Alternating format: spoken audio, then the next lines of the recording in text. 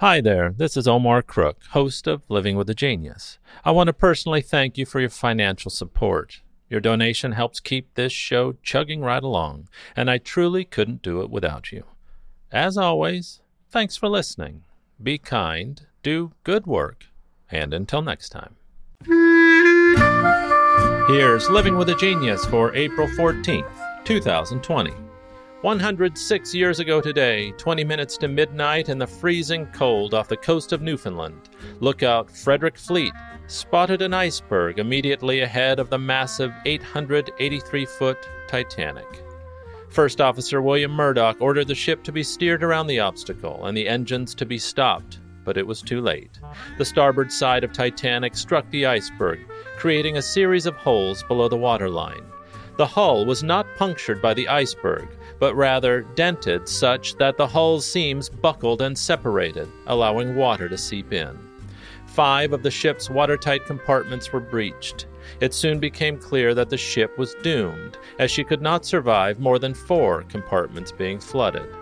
Titanic began sinking bow first, with water spilling from compartment to compartment as her angle in the water became steeper. Those aboard Titanic were ill-prepared for such an emergency. In accordance with accepted practices of the time, where ships were seen as largely unsinkable and lifeboats were intended to transfer passengers to nearby rescue vessels, Titanic only had enough lifeboats to carry about half of those on board.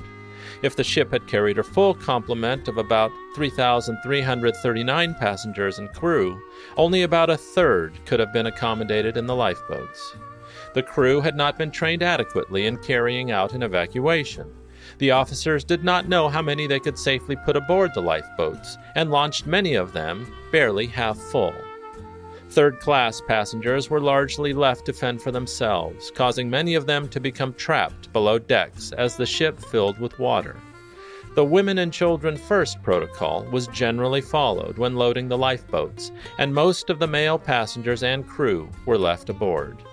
At 2:20 a.m., 2 hours and 40 minutes after Titanic struck the iceberg, her rate of sinking suddenly increased as her forward deck dipped underwater and the sea poured in through open hatches and grates.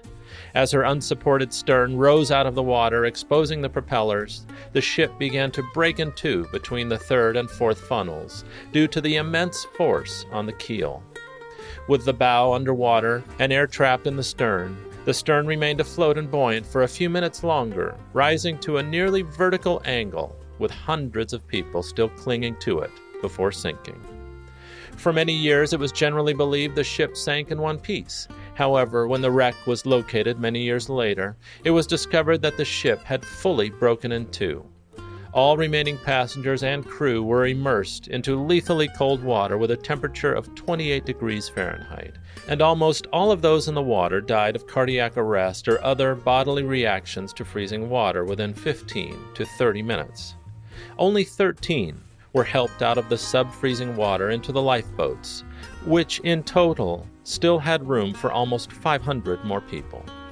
710 passengers survived the nightmarish scene, while more than 1,500 perished, as the world's largest ship afloat sank to her final resting place in one of the world's most inhospitable locales, 12,500 feet below.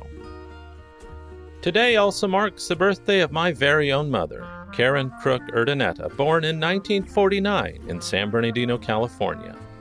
Thanks for having me, Mom. I'm really enjoying being around. Happy birthday, and I love you.